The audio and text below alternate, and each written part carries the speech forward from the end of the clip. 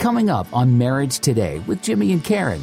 Once we get comfortable with the relationship, we begin to focus on other things and we put the relationship on autopilot.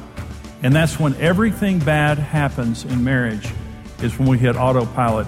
Well, I think you have to be careful as a woman, especially if you're seeking God for what you want, not to get preachy and religious with your husband, because that's the biggest turnoff to a man. Is, I wish you read the Bible, I wish we prayed, I wish you go to church.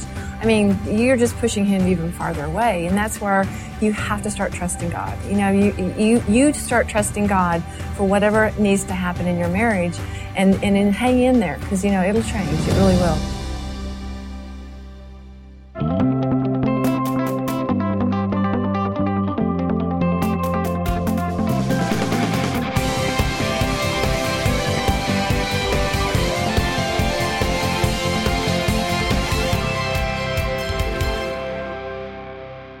A couple of years ago, Karen started accusing me of something. It's kind of hard to talk about. But one morning, I was walking through the bedroom, and Karen said, you pulled the covers last night. She accused me of being a cover puller. And 40 years of marriage, never happened before. I walked through the bedroom. She's making the bed. She said, you pulled the covers last night. And I said, no, I didn't. She said, yeah, you did. And I said, no, Karen, I did not pull the covers. I do not pull the covers. There's nothing worse than a cover puller. There's like thieves, murderers, terrorists, and cover pullers. And I'm not a cover puller. She said, yeah, you are a cover puller. You pull the covers a lot. I said, no, I don't. So I was, kind of put out with that. And so I was staying in a hotel. I was speaking somewhere, and I was by myself. So I woke up the next morning after, when I was about to check out of my room, and I was walking through, and I looked at the bed, and I noticed that I had pulled all the covers to my side. And for just a nanosecond, I thought Karen might be right. But then I realized if you're sleeping by yourself, it's not cover pulling. It's just using all the available covers, right? Okay, and so, by the way, I have a basic life principle that I'm not responsible for what I do when I'm unconscious. How many men agree with that? Only confront me for what I do when I'm conscious. If I'm unconscious, I don't want you talking to me about it. Anyway, so I thought maybe Karen was right, but then I realized not. So I go home, and so October of last year, we had the worst night that we've ever had together. It was just cover wars all night long, and Karen was pulling the covers, horribly pulling the covers all night long. And about the middle of the night, I'm starting to get cold. I realize the covers are off the bed. All I've got is just one cover left, and the main cover's been pulled off the bed, and I'm just thinking, what is wrong with her? She is trying to accuse me of pulling the covers when, in fact, she's the cover puller in the family. She's trying to blame me, but she pulled the cover. So I get out of bed the next morning, and I step out of bed, and I step on something. And I realize it's the blanket. It's on my side of the bed. And at first, I think I pulled the covers completely off the bed last night. And that's what was happening. But then I realized Karen pulled them off, and she came over and planted it on my side. So later, all the guys understand this. So I stepped out of bed, and the covers were on my side. Okay. So I'm walking through the bedroom later in the morning, and Karen is standing next to the covers, like she's been waiting there for me to walk through.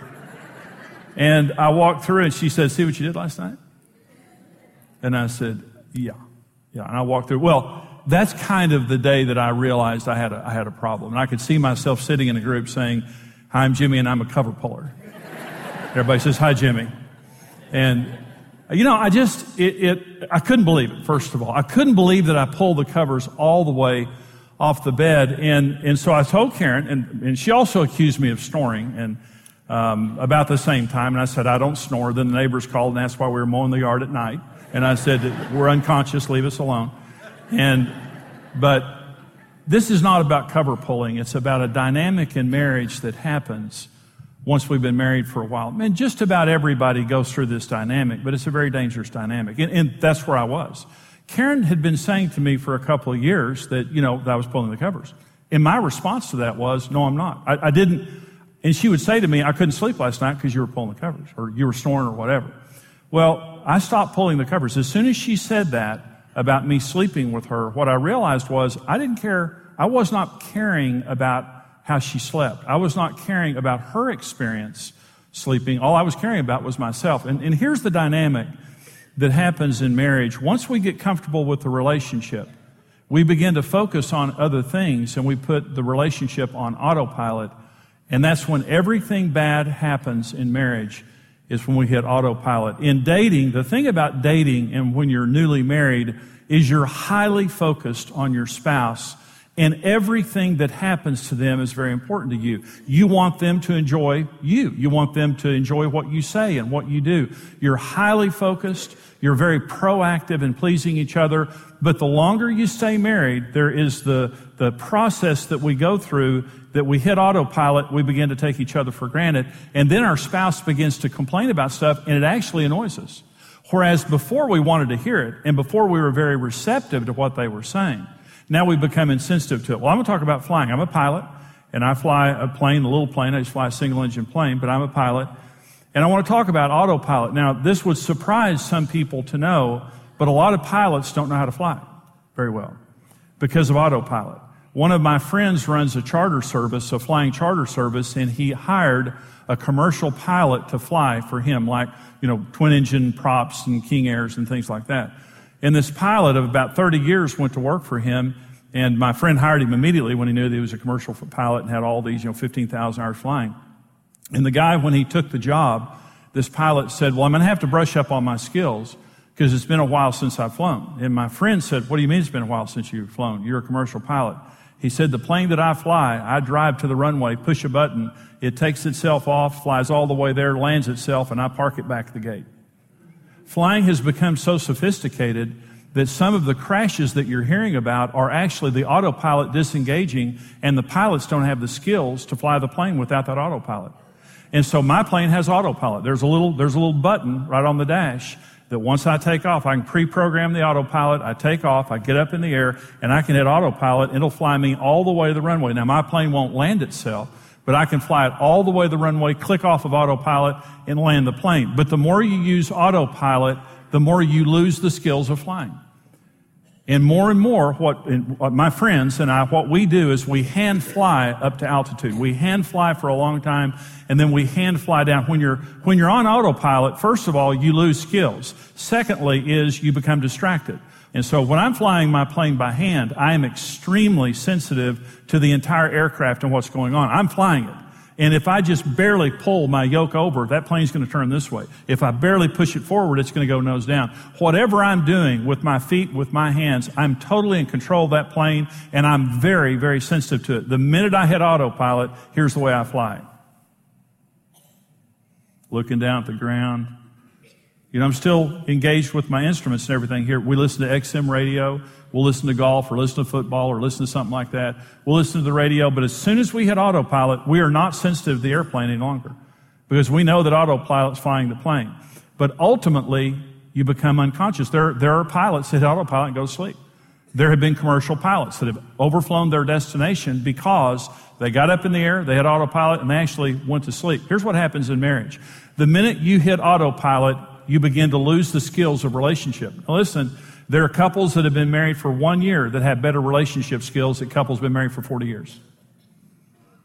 You've been on autopilot for so long, maybe not completely in the relationship. Karen and I, when Karen was complaining to me about, pulling covers and things like that, we weren't on autopilot in our relationship, but I was in that area of our relationship.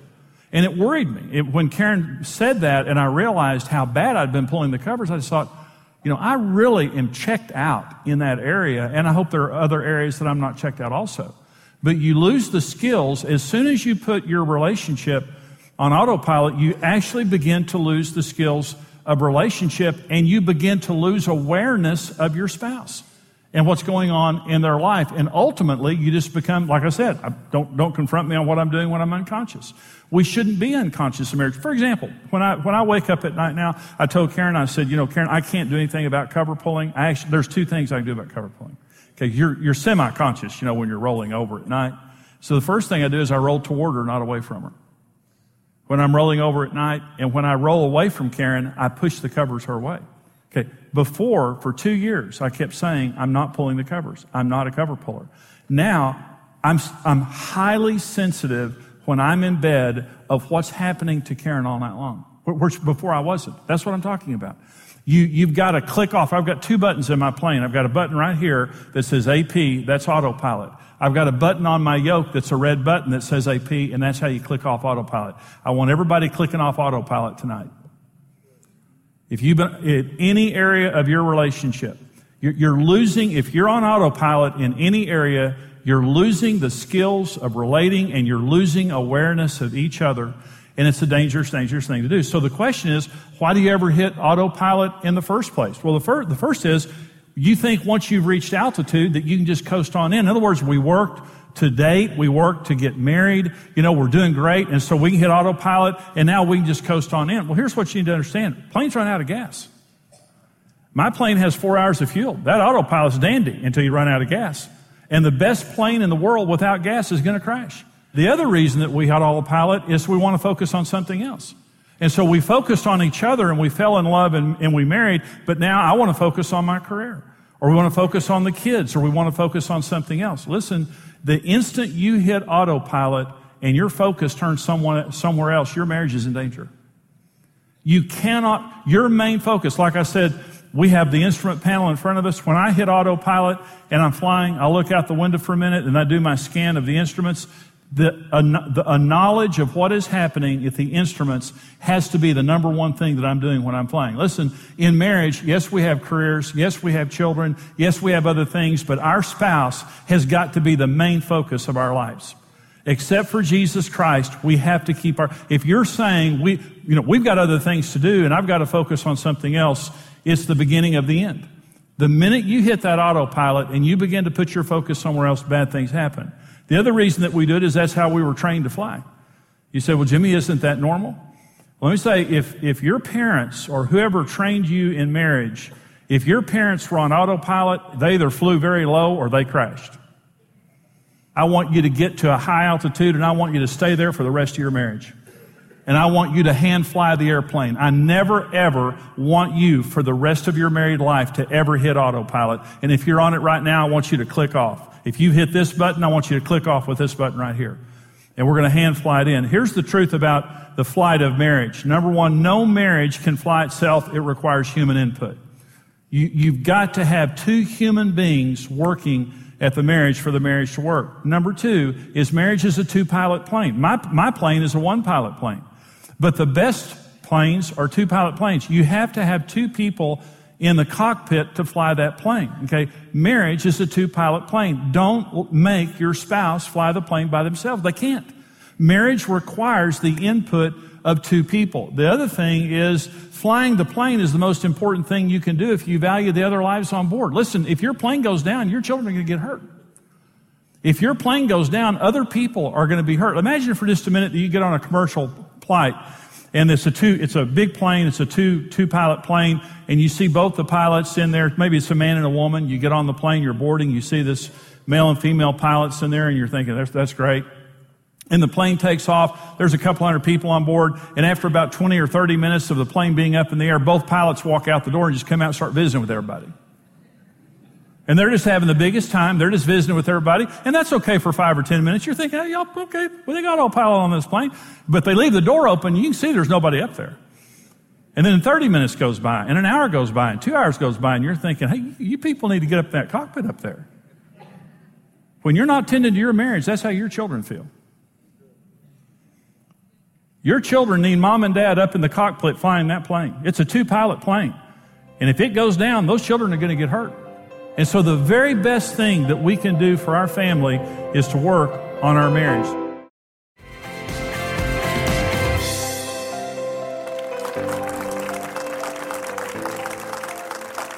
We're talking in this program today, Karen, on flying high in marriage, just using the analogy of flying and, keeping our marriage where it should be. Mm-hmm. And we're going to actually answer some questions from some viewers. And I want to ask you this question. This was written to you.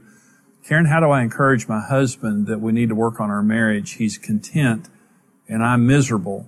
He won't read a book, much less go to counseling. This question is very common. I can handfuls of women that I know that this is their issue.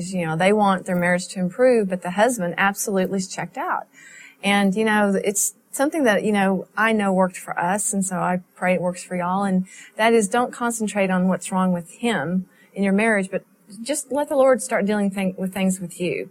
And as God changes you, you would be shocked at how things start changing all around you.